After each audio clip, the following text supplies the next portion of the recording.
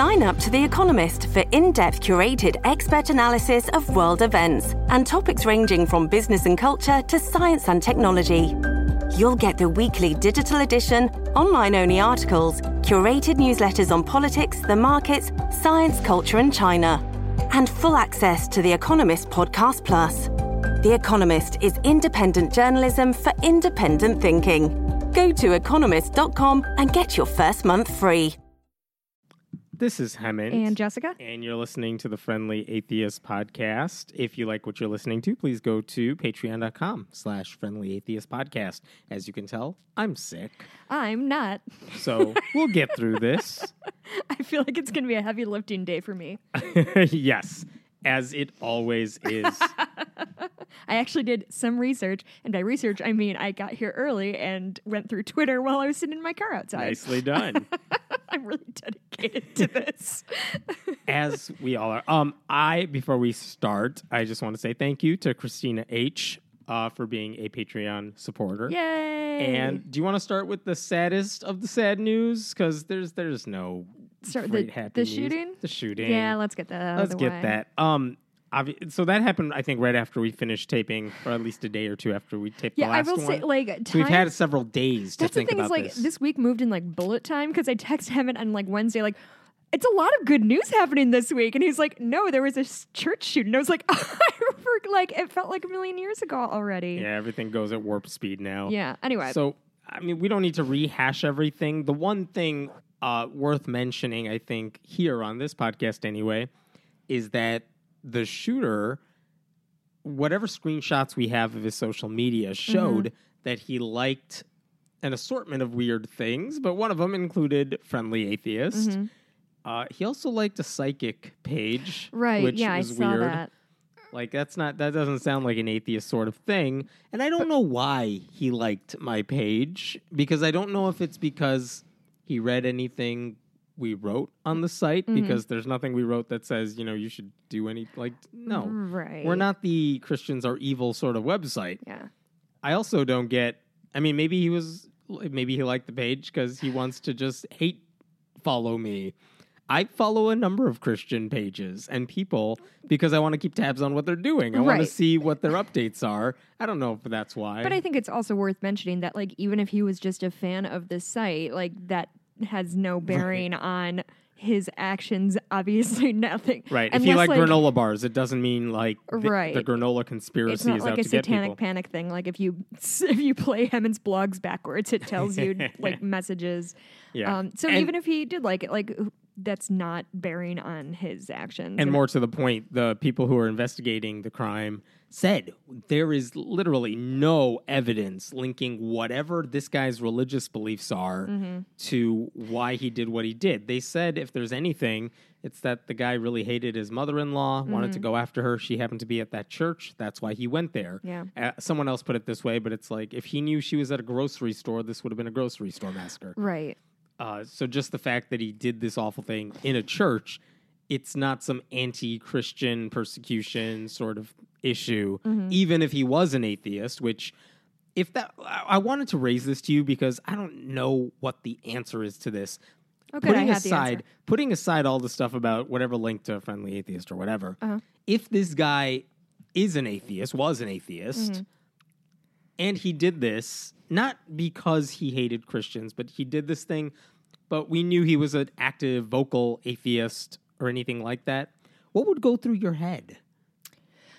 Well, so as somebody who I do read a lot about true crime and read a lot about like criminal profiling and things like that, it seems to me that this sort of quote unquote reasoning why somebody would do something so horrific is often just sprung out of mental illness or certain whatever is making him angry and violent, whether that's mental illness or whether that's something else. And it seems to me from what I've seen that everything else just sort of like retrofits into what they want to do anyway. Does that make sense? So like there's definitely people like there's was it Gary Ridgway who killed a bunch of sex workers in the Pacific Northwest because he was a Christian and he believed that they were doing wrong. This is a man who wanted to murder women and backfitted whatever his beliefs are into saying that. So from what I can tell, things like that, because I think you need to look at, I don't know, what would go through my head is like, this is fucking terrible PR, which is a terrible thing to think, but that's certainly not what we want to be associated with. And I think my bigger concern is that if a person is white and male and Christian, whatever they do is because they hated their mom or because they had this issue or that issue or had a hard childhood. But if they were white and male and atheist, it's, oh, he was disturbed because he hated God or whatever. So I'm kind of loath to place religious beliefs into the... Yeah. Because, listen, if you are the kind of person who wants to go murder people, whether it's in a church or at a movie theater or whatever, you are going to find whatever you need. You're going to find justification wherever you can find it. Sure. And whether that's the Bible telling you sinners need to be punished, or whether that's, I don't know, an atheist who thinks that Christian people are evil, or whatever their justification is, it's sort of secondary to their own neuroses and own psychopathy that triggers an event like this. Yeah, does that make sense? It does. And I hope I'm using like mental illness words and psychopathy appropriately. I'm not a psychologist, but like I'm just trying to convey that their actual beliefs, what they say they believe, doesn't necessarily equate to like the reason they do things. I saw one profile that also said he was a Bible school teacher. And again, I don't know if that's accurate or not. Yeah. I think the screenshot's accurate, but I don't know what that meant. Like, what did he do every week? But I don't think I saw anyone saying, well, he was teaching kids about the Bible. That may have led him... We know all the violent shit in there. We know what the violence is in there. Yeah, I guess if I knew he was like some sort of vocal, active atheist, not just a dick, which is what all the profiles I've read seem to say he was. I guess my first question is like, well, who is he listening to? What sort of... Who does he get his activism-y nature from?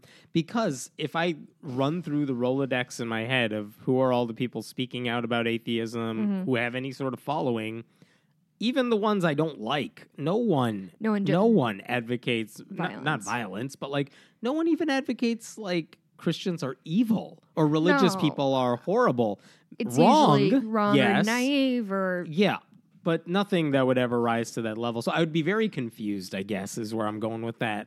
I mean, and I think it would be interesting to see, because I feel like when something like this happens, everyone's life is so dissected, and I often have this thought of like, if something happened to me or if I did something or whatever, if people went through and like, oh, she liked this or she listened to that the day before, like, is that really informing or are we trying to... Cause everyone wants a reason. Humans and we need to don't pull meaning. We're not good at accepting randomness. And so... I don't think we have a really good reason for the Vegas shooting guy either at this point. It's been like a month. But nobody found out that he is like following friendly atheists. So like nobody's talked about... I mean, I haven't heard anything about his religion. Right. And maybe he was an atheist, but it seems to be like two disparate points. What I do want to talk about with the shooter is, the church shooter, is his history of domestic violence that has been time and time again disregarded. And if we want to talk about why do people do what they do, but what are predictors? Because that's always the thing. Like, how can we stop this from happening again? That's why, I don't know if have you watched Mindhunter on Netflix? Not yet, I haven't. It's really good. I've read Whoever Fights Monsters, who one of the guys in that, the characters. Anyway, it's about profiling, right? And and it's all about why do people do what they do? What patterns can we find in their childhood or in their past or in their mind?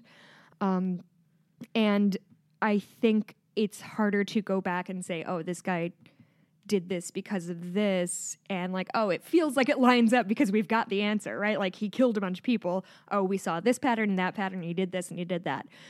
My problem is we have a lot of this information and we have a lot of stats of the kind of people who are most likely to do something like this. And guess what? Almost all of them are domestic abusers.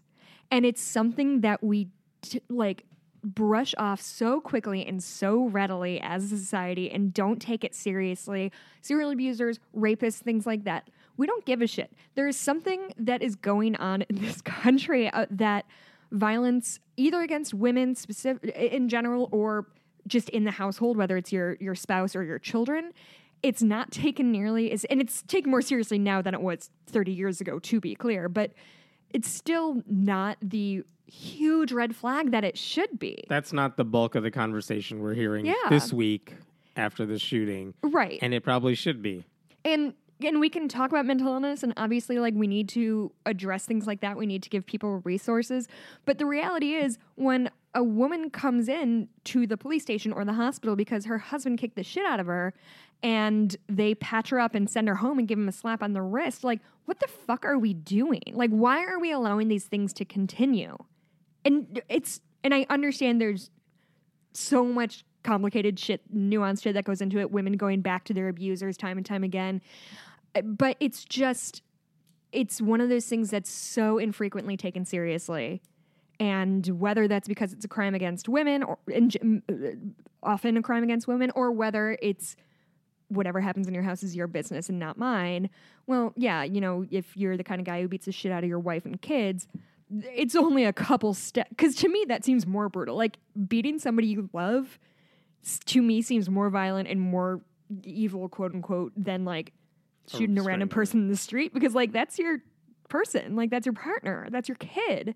So I think this weird thing that we take certain flavors of crimes more or less seriously. I read this thing about like, oh, here are the kinds of like sociopathy and things like that are types of crimes that are like most quote unquote evil. And I think evil is a super cop out word.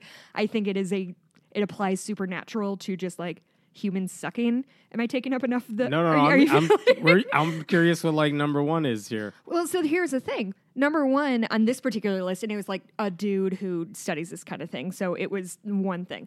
But he had Jeffrey Dahmer as the most evil. And I will grant you, Jeffrey Dahmer was a fucked up gentleman. If you don't know, I don't know.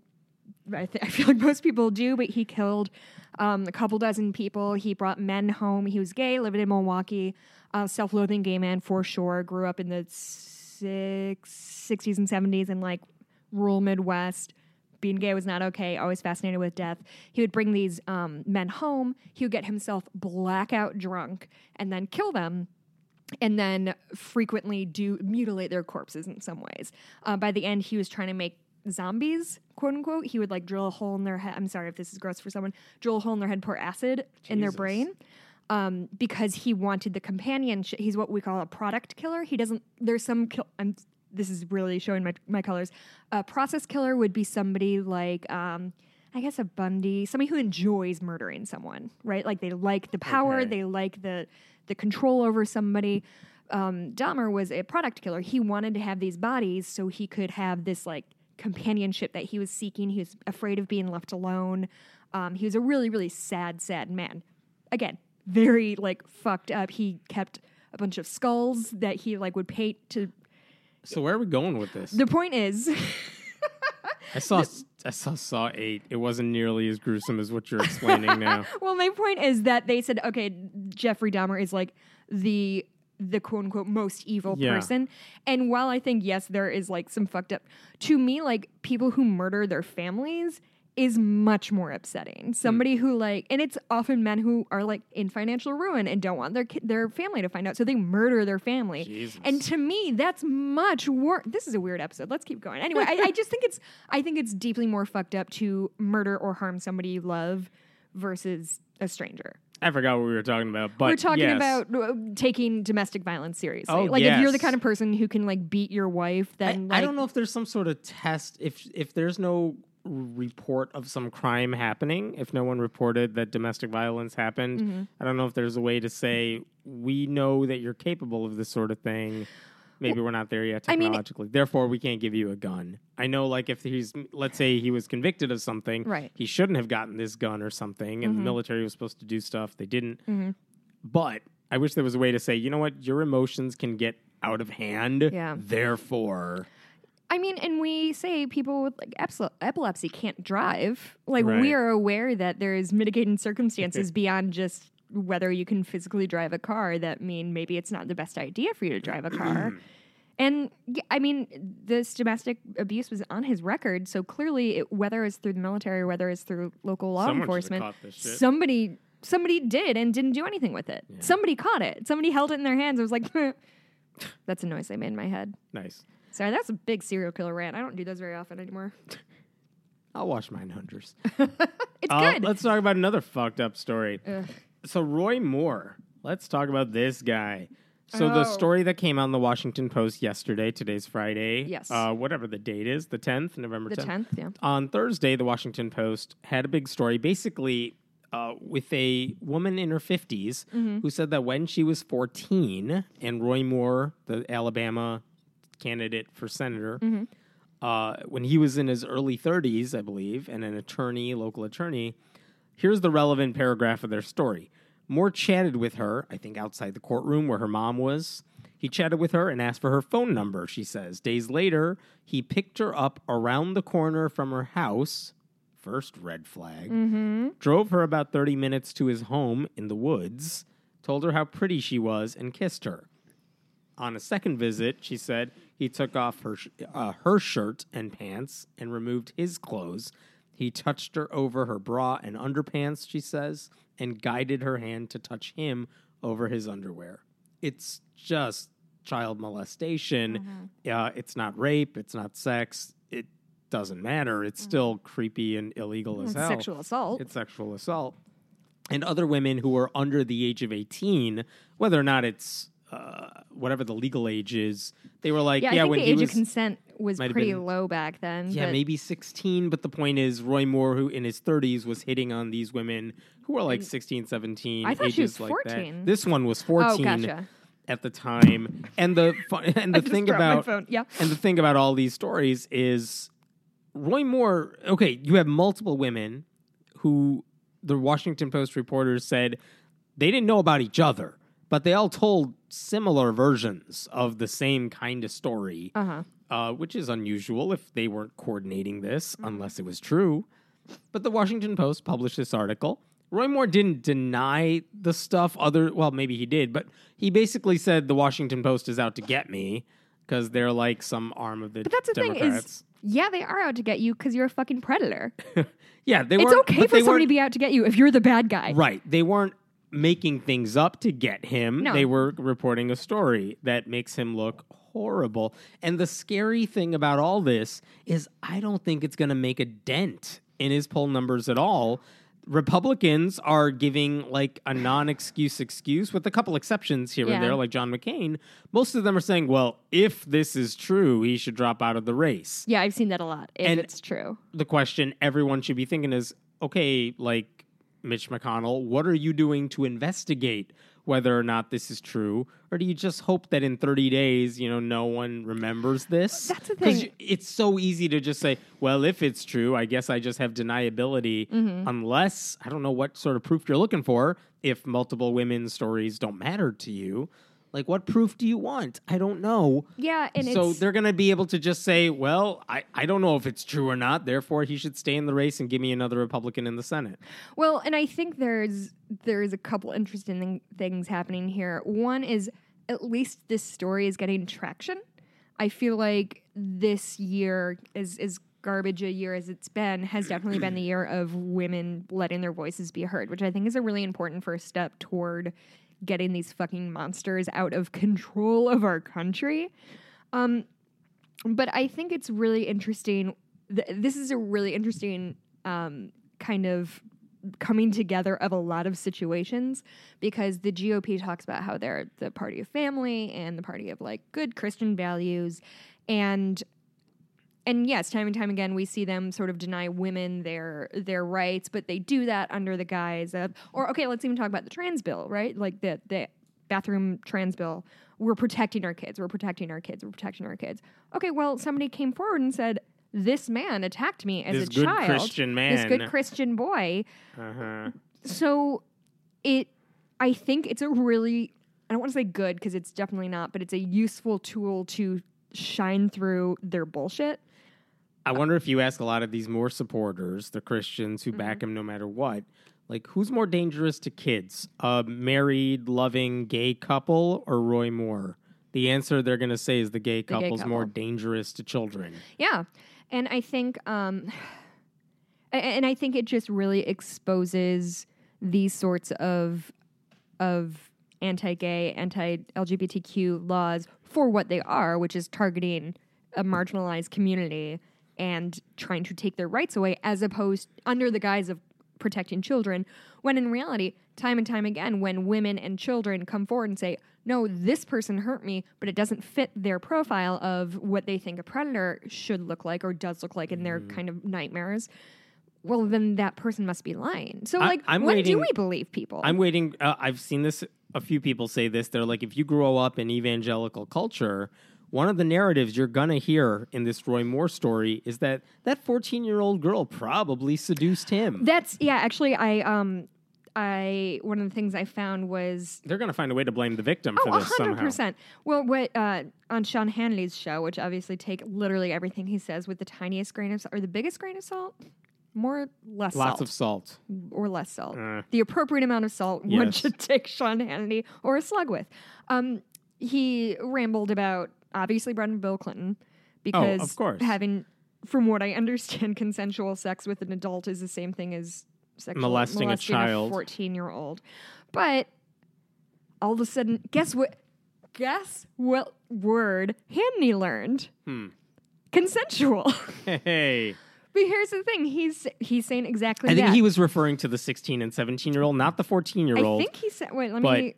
He was saying that the 16, 17-year-old that Roy Moore maybe asked out on a date or something, well, that was consensual. And the point isn't that... Okay, this is what he said. One girl is 18, one girl is 17. They never said he did. There was no sexual. There was kissing involved. And then they're saying this one encounter with a 14-year-old girl, some name McLaughlin, it was consensual and consensual.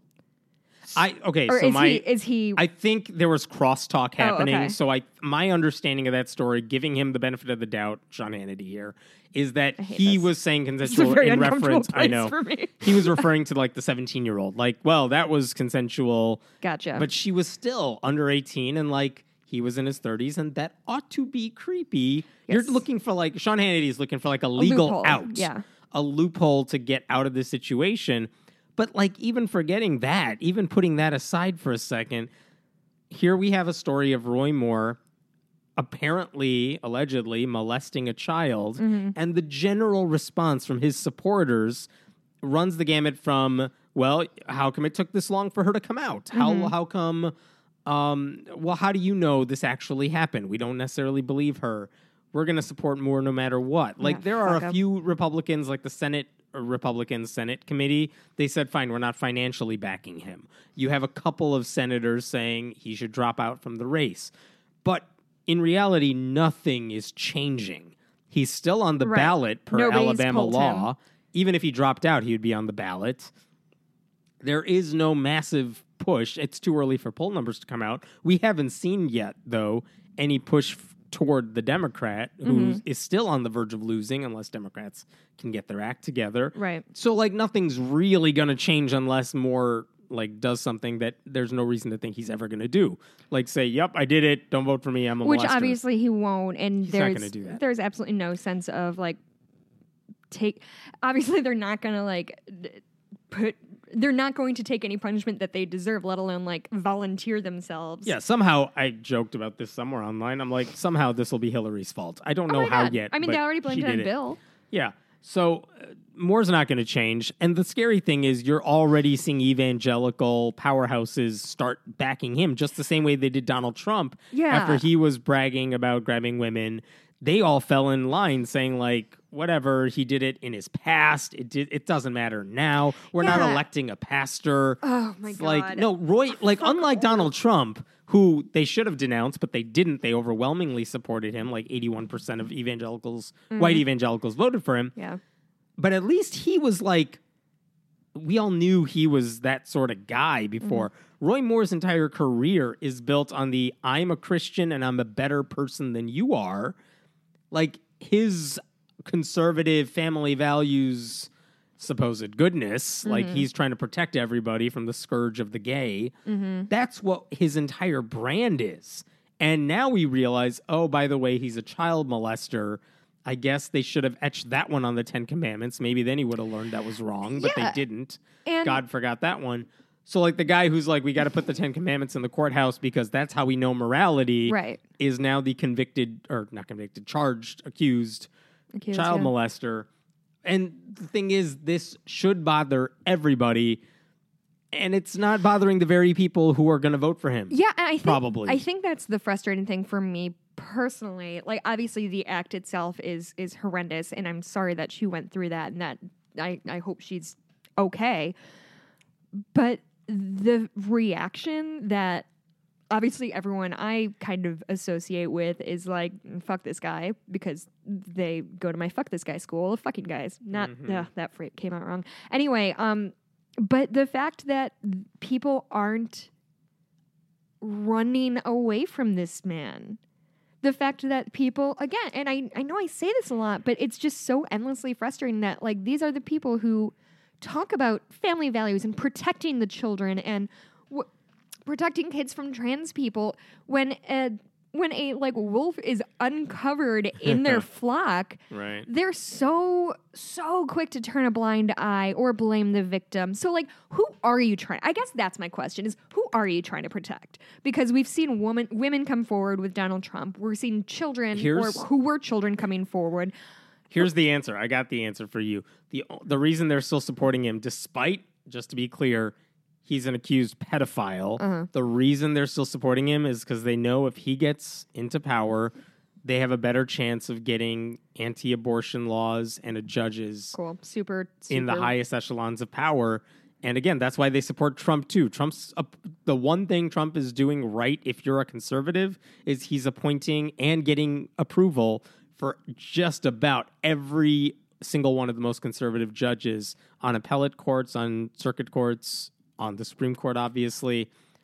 That's why they're still supporting him. If for some reason Trump nominated a moderate or a liberal to, like, the Supreme Court, they would turn in an instant. Yeah. But pedophilia, we'll let that one slide because you're still going to give us the pro-life thing.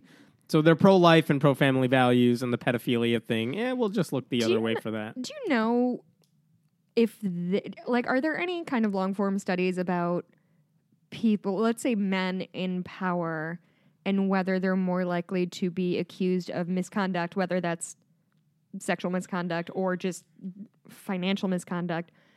I wonder if, because it feels like all of the people who get accused of rape or molesting children or whatever, being inappropriate, tend to be on the right side. There's definitely exceptions. Your Anthony Weiner's, who, God. Right, what's the story there? He sexted a 15-year-old girl and he's in prison. Yeah. Roy Moore fondled a 14-year-old. Right. And he's going to be senator. Right. And the thing is, I don't want to, like, Anthony Weiner is kind of a fucking monster and, like, could not get his, he has his own problems. Mess of a human. But it feels like time and time again, when we hear about people who are, engaging with sex workers or molesting small children, boys or girls, or soliciting sex from men in airport bathrooms or whatever, it feels like it always comes from the right. But that could be my own, confirmation bias. I think it might be. I would say this. I don't think the left is better on this, just like I don't think atheists are better on these issues than religious people are. But the difference is, to me, people like Anthony Weiner weren't walking around telling you how to live your life and saying, I'm better than you are, I have this right. Doesn't excuse what he did, but I'm saying Roy Moore, he made a whole career out of saying, I know what's better for all of you, and we're going to take gay people. You don't have any rights. Yeah. I'm going to make sure whatever criminal, I don't remember all the specifics he did in terms of adjudication, but he seems to always be on the side of, I'm going to follow the Bible and I'm going to do what's right. And you don't understand that because you're not the type of Christian I am. You need me to guide you to a moral high ground. That's why these stories stand out more for me. Yeah. Because, again, and we cover them. Bill Clinton, like we said, consensual, unethical, but consensual. But he wasn't walking around saying, you can't do this and I'm going to pass legislation to make sure you can't do this. I think he did pass DOMA, Did he? but that's... Oh, well, yeah. But for the most part, by and large, right, you don't see that from the left. You see it all the time from the right. The strangest response I've heard so far from the right. Oh, no. Alabama State Auditor Jim Ziegler told one publication in defense of Roy Moore, take the Bible. Take Joseph and Mary. No. Mary was a teenager and Joseph was an adult carpenter. They became parents of Jesus. Wait, was Mary a teenager and Joseph was an adult? Yes, but even if you follow the Bible story, Joseph didn't impregnate her. That's the whole basis of the faith. You kind of missed the point of your religion, sir. Joseph didn't molest her. That was God. Oh no! God's the one who impregnated Mary, but they didn't even have sex because she's the Virgin Mary. Again, I'm trying to find logic in a very illogical story. But the point is, he's saying, look, Mary was a teenager. She gave birth to Jesus. Therefore, let Roy Moore off the hook for touching a 14-year-old girl and making her touch him. Don't bring the Bible into this. Yeah. And second, really? That's how you're defending this? That anyone who molests a child is going to be the mother of Jesus? Well, and everything about that, I'm saying that wrong. What her allegation is just screams fucking creeper. Being in a car around the corner from Picked her house. Picked her up from the corner. Not in front of her house where people might have seen, but around the corner. Meet me there. It's predatory actions. These are the actions of a fucking predator. Just quick sidebar. By the way, he's running against a Democrat who fought against the KKK and has, as far as we know, a pretty spotless record. The Democrat, Doug Jones, is on paper fine. He's not the charismatic type of guy who will really work everyone's energy up, but he's fine. Yeah. But he's a Democrat, therefore he's losing this race in Alabama to a pedophile who's a Republican and has the support of the Christian right nice still. Nice work as always. Really quick, sometimes I really wish that we could be Trumpian and that I could just say opinions really loudly and people wouldn't call me on them. Because I feel like when I was saying the thing about whether people from the right or the left tend to get caught in misconduct more.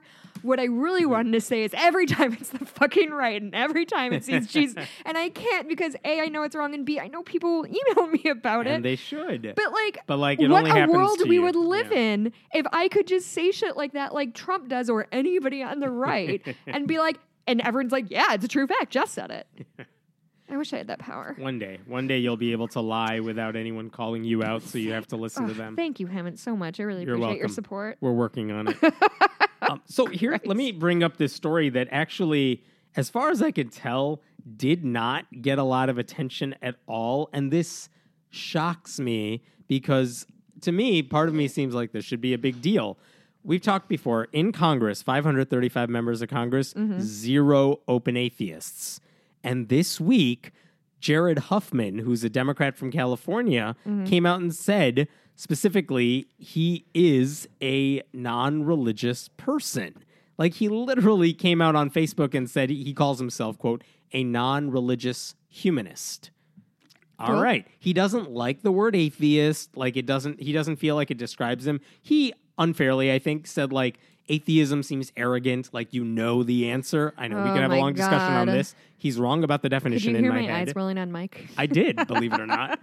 I hear many eyes rolling right now.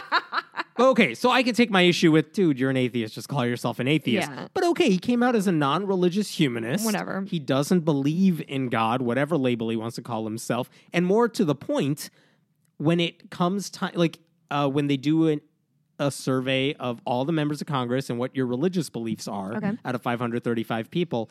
This time, with the new Trump Congress that came in January, 9 of them said they were either unaffiliated or unlisted, they didn't want to answer the question. Only one is unaffiliated. It's Kirsten Sinema from Arizona. And whatever, she just says... Kirsten Sinema is a dope name. It really is. And she's running for Senate, by the way, for Jeff Flake's seat. She's great politics-wise and stuff. She doesn't like the word atheist either. I don't care or know what she is. But okay, she's unaffiliated. But on paper, it's just it doesn't really have a label next to her. Cool. There are 9 people who are unaffiliated. Jared Huffman was one of them. And now he says he will call himself a humanist. Oh, cool. That will be the first. Nice. Since Pete Stark several years ago. That should be a big deal. And by the way, I thought this was going to happen a while ago, years ago. Jared Huffman was on Stephen Colbert's old show, did a Better Know a District segment. Oh, yeah, I remember that segment. Here's the conversation, and sorry, I'm going to imitate all of them here. I'm so excited. Colbert, I see you've listed your religion as unspecified. Yes. Would you like to re-specify as Roman Catholic? No. Doors always open.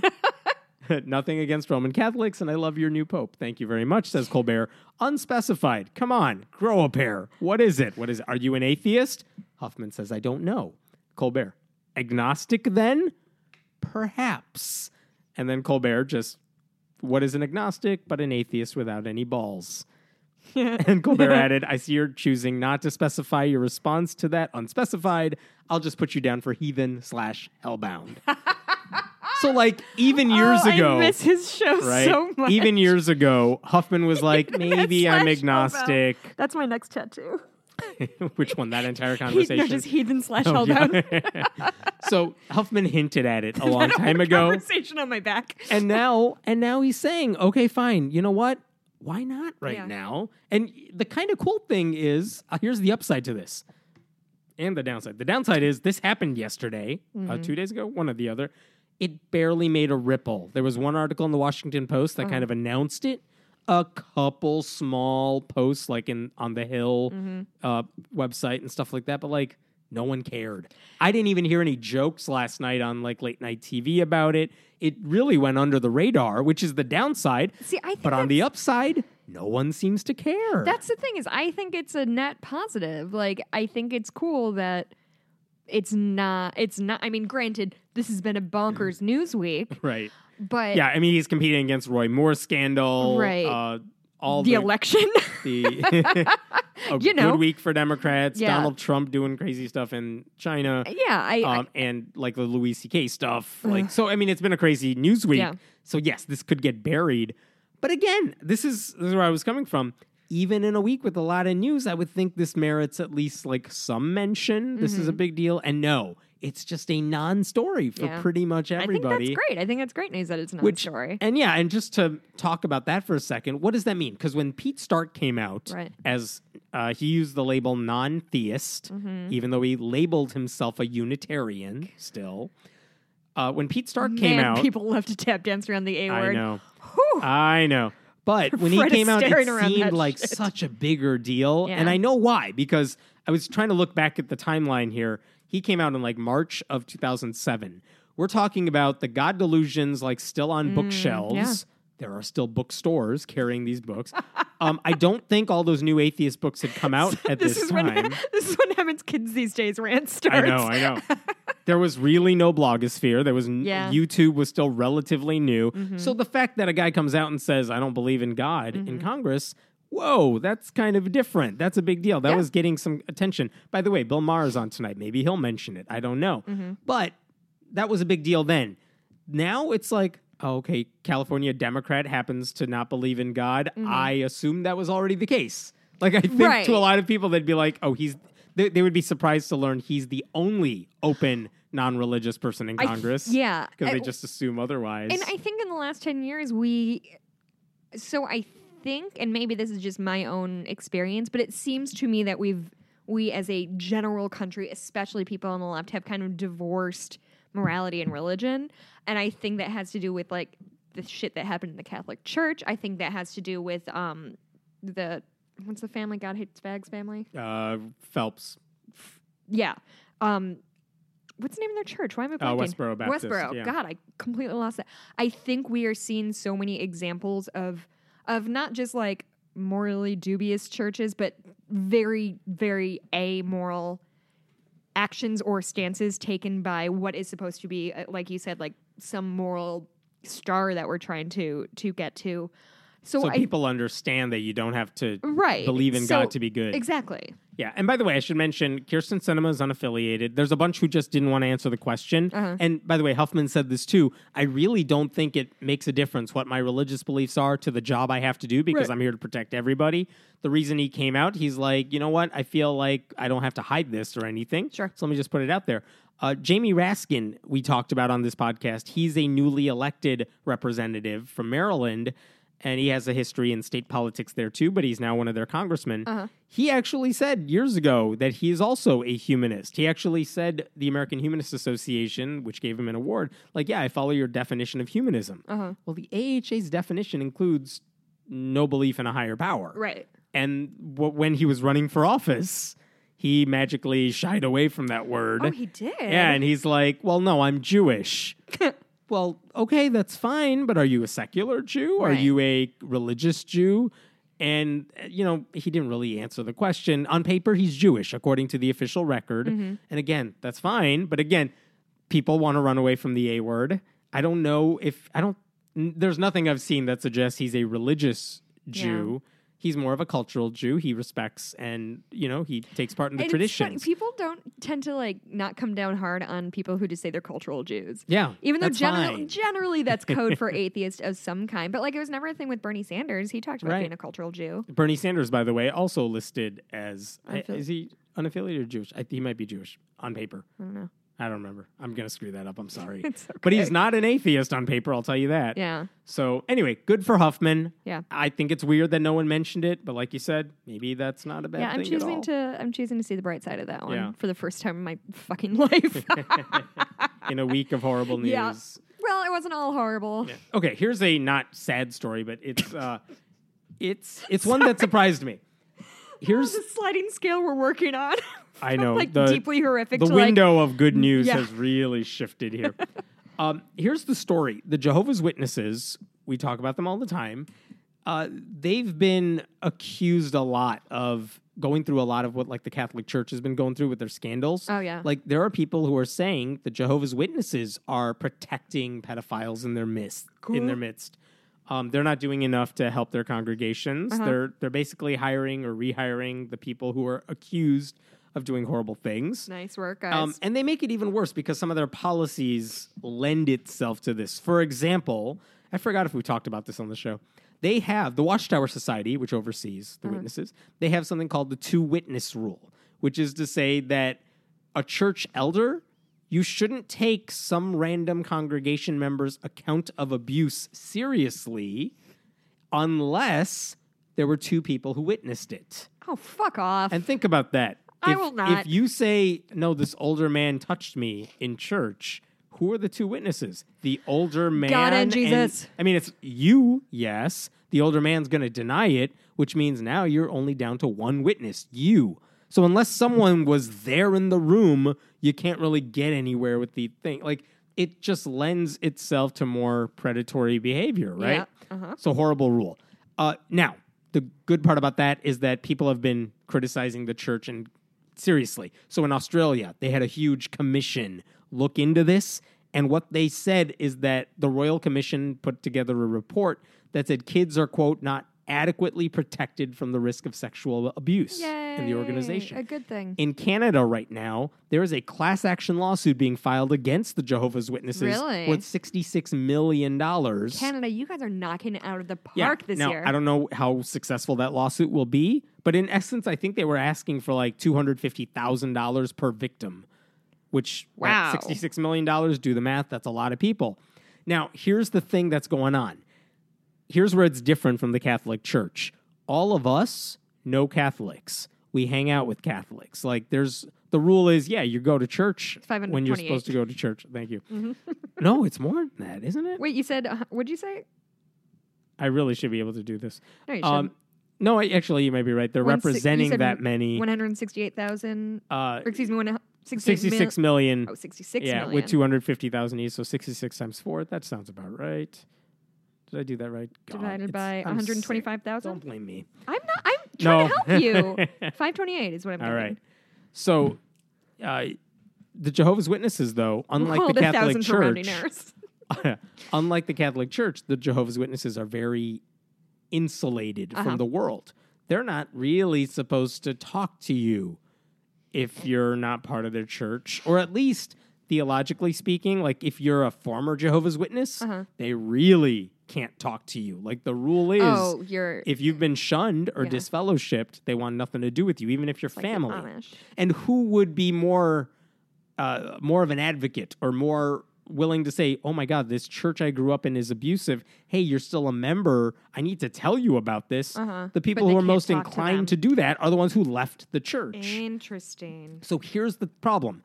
There are some wonderful activists who do work online, make websites kind of explaining the problem, Well, just really make quick, YouTube it never videos. occurred to me how that affect, because that's true in a few religions, that if you leave the religion, you're not. Scientology, Scientology yeah. is certainly one.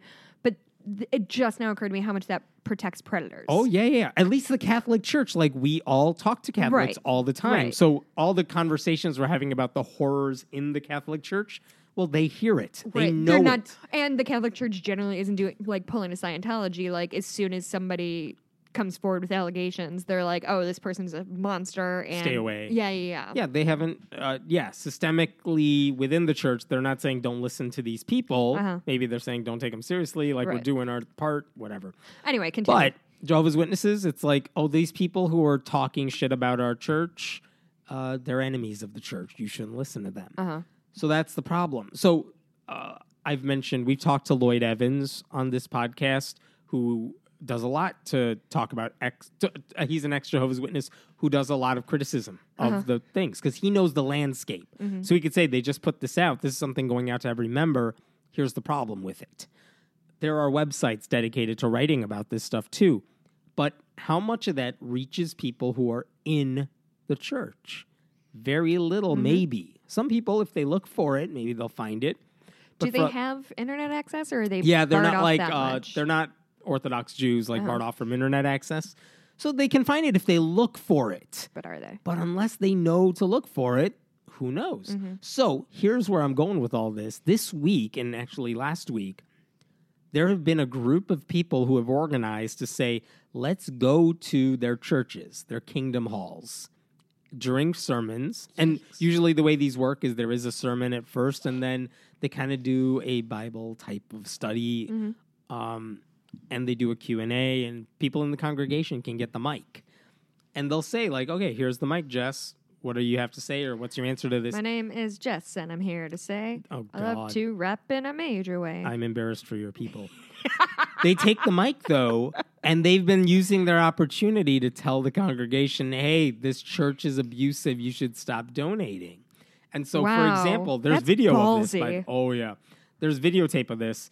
Like one woman, for example, when she got the mic, she said to the crowd, the money that we donate to the organization is going to protect pedophiles. Wow. They cut off, She is not cutting. She is going straight for the you know point. it's limited time. They Yeah. cut off her mic, so she just finished by standing up and addressing the crowd because these aren't like Nice. big places. Another group had like multiple people saying things like asking the church elders, how does this stop the abuse? She was kicked out. They pretty much dragged her out. Wow. But then another woman stood up to say, my ex-husband is a pedophile. He raped 2 children in the Kingdom Hall. You all can talk to my pedophile ex-husband, but you can't talk to me because I left, meaning she was disfellowshipped. She added, he beat me for 11 years, and you asked me what I did to antagonize him.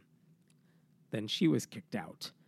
Another woman she's definitely stood the up. bad guy in that story. I lost my virginity to a rape and was disfellowshipped for it. They told me it was my fault for going to a bar with a, quote, worldly boy. Another one says go to jwfacts.com. So, I mean... Oh, my God. This is coordinated. They're like, we know we're going to get kicked out. We only have a couple seconds to say something. Get it out. Yeah. We'll get it on video. And maybe their hope God. is that someone in that church who heard them... Yes, they would be annoyed. Yes, they'd be like, oh, these people are distracting. But maybe something they said might plant a seed of doubt. Sure. There was actually a group that went to the headquarters in New York. They wanted to protest stuff too, and the witnesses turned the sprinkler system on. Sorry. Yeah. That was unexpected. So they got video of them being Sprinkled? sprinkled. Yeah. And so, anyway, all this is happening. Now, I kind of go 2 ways on this because... This is their church. This is their sanctuary. I don't like the idea of protesters. Like, I wouldn't advocate, don't go to like a Catholic church service and interrupt mass to speak out about the abuse in the Catholic Church. Yeah, that's a good point. A horrible thing to do, it seems. Like, that's not the way you handle it in my mind. Then again, if I said that for all protests, like, don't interrupt these people when they're working or doing their thing, then what's the whole point? That's the whole point of a protest, to get in the middle of something. Well, and I try to put myself in their position of like somebody barged into this room right now and was like, Jesus is real. I'd be like, we're trying to do something, dude. But here's where I could kind of see justification for it. Unlike Congress, where people protest, or a confirmation hearing, or a Catholic church or something, there really is no way to get through to the people in the Jehovah's Witness church because they're predisposed not to listen to you. They're told not to listen to you and not to look up this information or to, pay any attention to it. So it's almost like you're giving us no choice because you tell these people that we're the enemies. It's not like they're going to Google it. I actually talked to one of the protesters the other day, and I'm like, so what's your goal with this? Because, no one's going to walk out of the church with you when you're done protesting. And here's what she said to me. I would love it if the people in that hall just Googled the information. About the class action lawsuit and about the child abuse. Or the person who's having doubts or the person who's currently being molested. I think there's power in hearing that you're not alone. Yeah. And so I don't know what effect it'll have. I mean, I have not heard a story of anyone who changed their mind as a result of the protest, but it's early. Right. But that's a question I would pose to anyone listening. What do you think about that form of protest, especially in this case when how else are you going to get through to people who are already told, just listen to the elders, put your trust in them. And the whole point is you can't put your trust in them. Why? Do you know why police haven't been involved? Probably for the same reason that we talk about other acts of abuse. Unless you go to the police. And actually, the protesters said, look, if you are abused by a church elder, you should go to the police. Yeah. Do not take it to the elders. Yeah. They're not, though, even if you go to one that isn't the one who did this to you. Right. The church is not on your team. Handling it. Yeah, they're not on your team. So actually, the protesters said you should go to the police. Okay. But I think the reason they don't is probably the same. A lot of women don't go to police. Sure. You don't think you're going to be believed. You don't think they're going to take you seriously. And in the case of the church victims, it's like, well, you're not following church protocol in handling this correctly. Don't bring other people into our business. Yeah. Handle it internally. Yeah, I guess I'm thinking more of the people who are going back to protest. And I'm not saying it's whatever. I'm not going to be one of those people that's it's your fault because you didn't say anything, like a lot of dickbags are saying lately. But I'm wondering, if they're making the point to go back and talk to people, have they, I guess, are we going to see another, spotlight thing that happened with the Catholic Church with the Jehovah's Witness? Which, I don't know. But, hey, look, if Jehovah's Witnesses knock on your door, before you send them off to go to the next house, feel free to invite them in and ask them about the 2-witness rule and ask them to how they're responding to the church abuse allegations. I do get there's Jehovah's a conversation Witnesses once in a while. Yeah, there's a conversation to have. Do you think I have to clean my house before I invite Jehovah's Witnesses in? No, just make them some tea. It'll be fine. I've got tea. I can do that. I got one last story for you, and it's a happy story. Is it the election story? No. Oh, well, I have two. I have one thing I thought Go we were going to for talk it. about. Give me that. Okay, Hemant, are you ready for something that's going to blow your mind? I'm listening. We agree with Donald Trump on a thing. What? So the headline of this story is that Donald Trump believes that Scientology should lose its tax-exempt status. It should. And we agree with them. Now, then I called that was a tweet I saw. Okay. Also, the retweet of that was, in other news, blinking clock, clock blinking noon is right twice a day, which God, those things make me happy. Anyway, so according to the Huffington Post, Lynn Patton, who worked with the Trump family since 2009, told Leah Remini, who is the actress who's been doing what's her show Leaving called? Science? I forgot the name of the show. I should know. I'll figure it out. Yeah, okay. But it's about Scientology. She left Scientology. I have it on my DVR, too. Scientology and the Aftermath. That's the new... it doesn't matter. But it's on ID, I think. Yes. Anyway, so Lynn Patton worked... And she told Leah Remini that Trump had told her that he thought that Scientology should lose its tax-exempt status and that she would interface with the IRS directly to seek more information in an effort to initiate revocation. So what this story comes down to is somebody who worked... It's a very much third-hand account of somebody who worked with Trump. He told this woman allegedly that he thinks Scientology should get its tax-exempt status revoked and is allegedly going to look into it. that's really, from what I could see, from what I read, that's kind of the whole story. But it's something that might be positive. You're telling me to put my faith in Trump to do the right thing and revoke Scientology's tax exempt status. He's not going to. I feel like he has to do at least a thing correctly. Like just the law of large numbers, he has to accidentally do something right? I feel like the Scientologists are more likely to give him money, though. Like, why would he revoke their tax exemption? I mean, it definitely... I see parallels between his sort of authoritarian nature and Scientology for sure. I'll tell you what, if he does it, we'll talk about it, we'll celebrate. He's not going to. Do you think Trump is going to say he's reincarnate of LRH?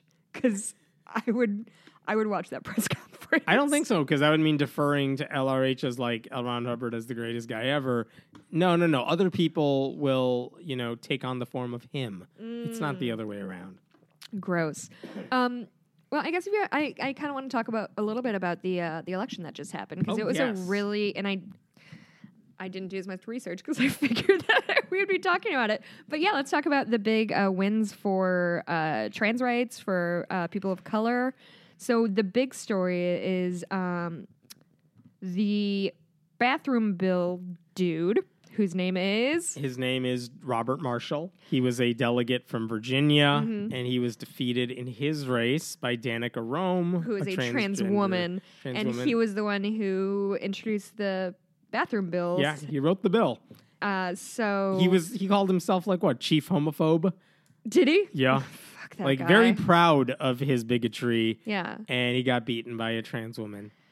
Yeah, and, the best thing, people are asking her about, oh, what are you going to do now that he's, are you going to punish him anyway? And she goes, no, I serve all my constituents, and now he's my constituent, which is, classy. Fucking, it's classy, but also an atomic burn from space, which is so good. Again, going back to I'm sure the Marshall, who is an anti-abortion Catholic, he's the whole, I'm religious, therefore I'm trying to protect the morality and all that stuff. Nope. The transgender woman is the one who's taken the moral high road, not going to insult her the way he treated her for years and people like her. So, yeah, good for her. There were other stories of awesome people running because they were just pissed off and they wanted to get involved. There was also... And a lot of them did really well. Yes. There was also the boyfriend of a woman who was murdered... On live TV, that news reporter. TV. Yeah. And he was on an anti-gun platform and he defeated an NRA-backed candidate. Yep. Good for him. So that was awesome. I'm trying to find names for you. Althea Garrison, Massachusetts, is the first openly transgender person to serve in state legislature. There was a Sikh man elected. A Sikh man. Mayor of, I think, Hoboken, New Jersey.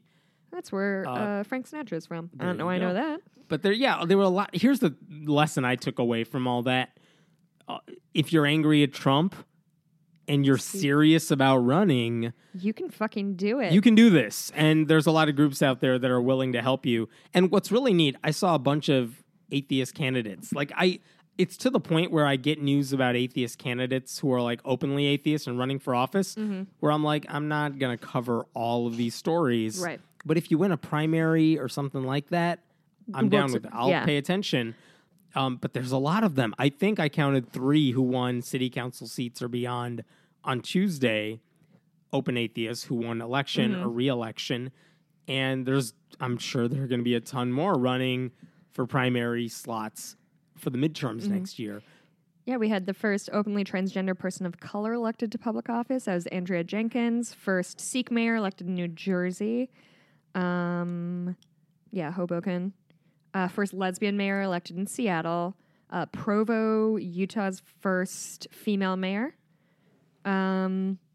It's the sort of diversity you don't usually see in elected office on the right, which is important to note. There's a party for one. Oh, a black woman for was. Everybody. I'm sorry, I stepped all over you, but a black woman was voted as mayor of Charlottesville, which was a hugely symbolic not hugely symbolic, but a huge and also symbolic victory, which I was thrilled to see.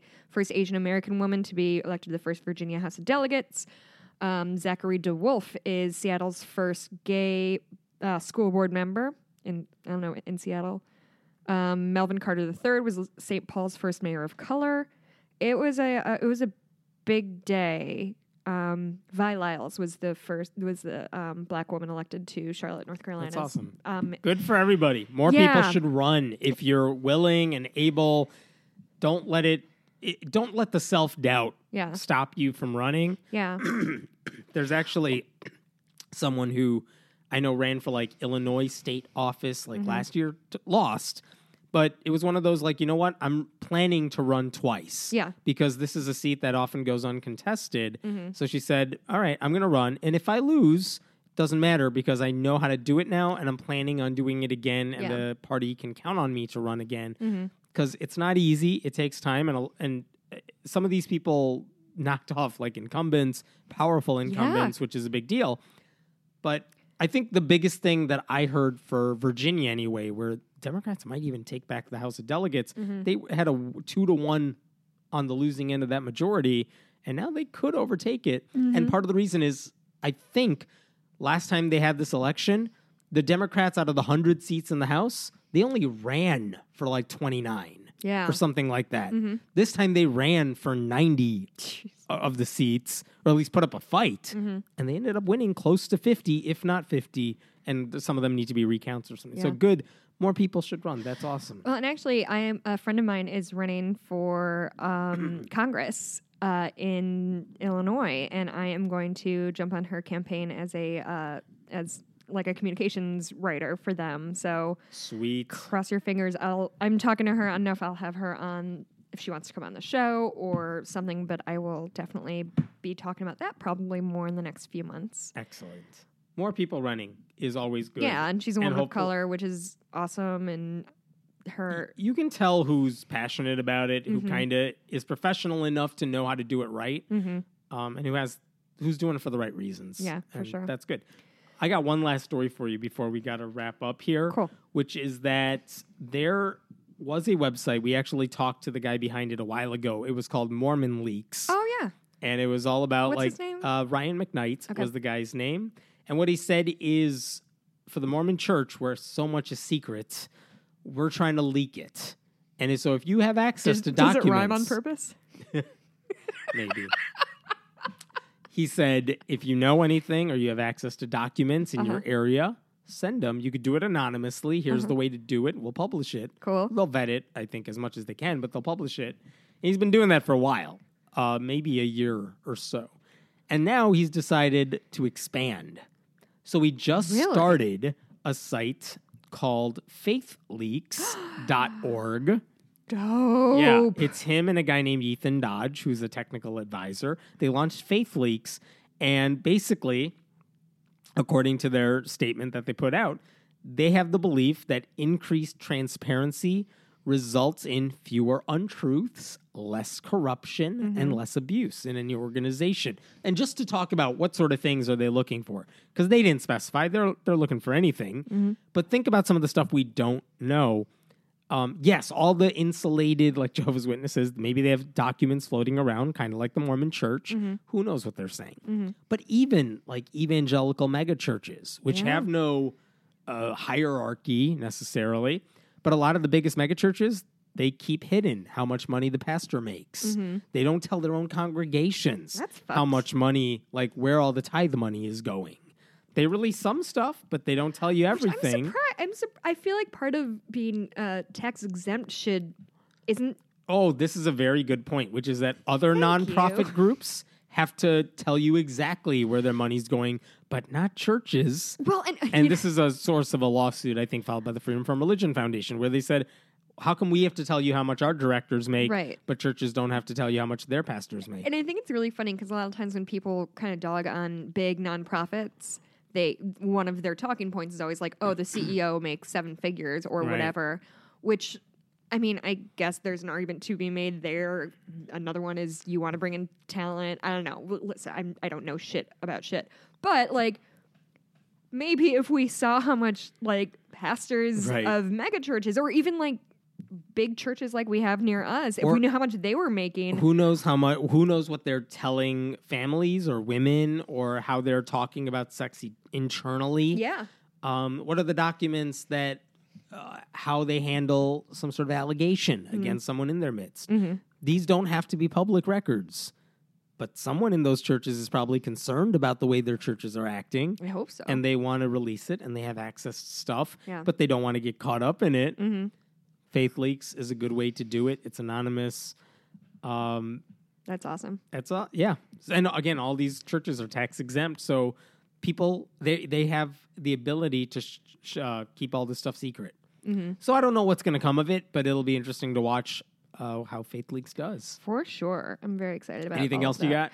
got? I don't think so. Do you have your happy thing for the week? Oh shit. Huh. Okay, I'll do mine because I've been thinking about it a lot.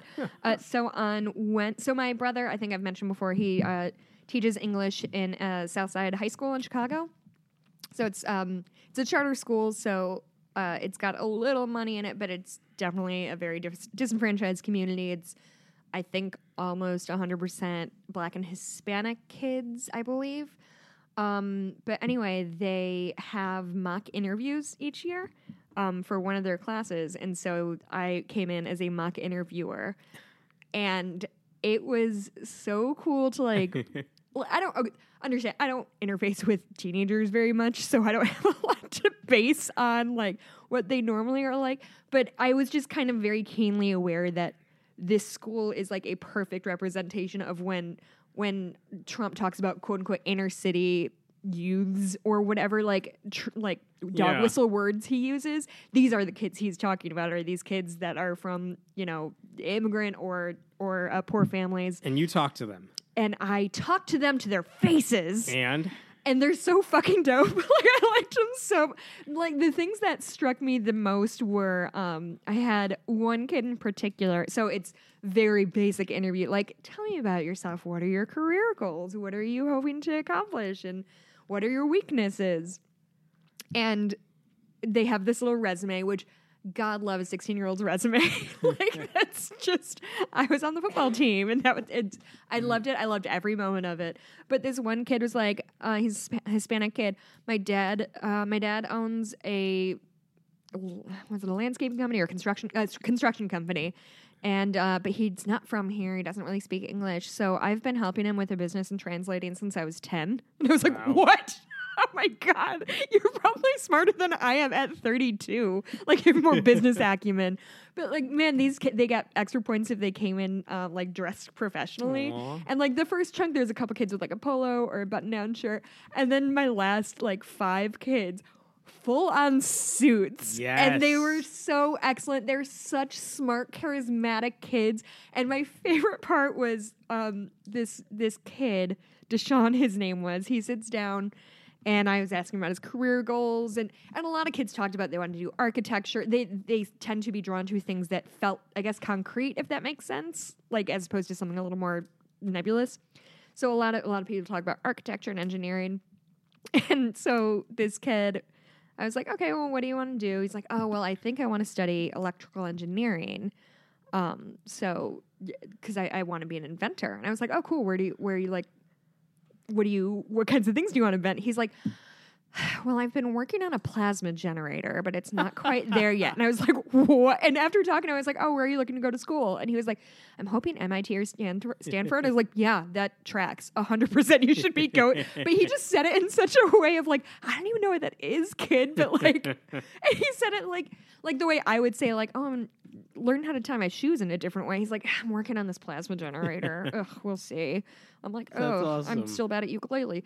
So anyway, it was a really fun, and my brother has his homeroom class, and they're seniors now. He's had them since they were freshmen, and there's a couple kids who I know are undocumented, and I just like, I have so much like adoration for these kids, and they're so brave and excellent, and it was a really fun kind of opportunity to be with these kids. That's awesome. And also a 16-year-old in a really sharp suit is the fucking best. It was so adorable. That's awesome. So anyway, that's my happy thing. I like it. Yeah. I need to think. I don't know. You're just so engaged when I talk that you couldn't think. I just was It's weaving not it. that it's not that the week was shitty or anything. It's just all right. I feel sick. My mind's just empty. What are you doing this weekend? Coaching. Cool. This weekend is my grandmother's 95th birthday. Oh, so I have a bunch of family in town, so I'm going to be hanging out with them. Have fun with that. Thanks. My puppy's sick, so that's going to throw a wrench into things. But that's it. I gave you 2 happy things. I'll give you 2 next week. Oh, yeah, right. Bullshit. I also want to thank just a special shout out to Jillian from Alberta.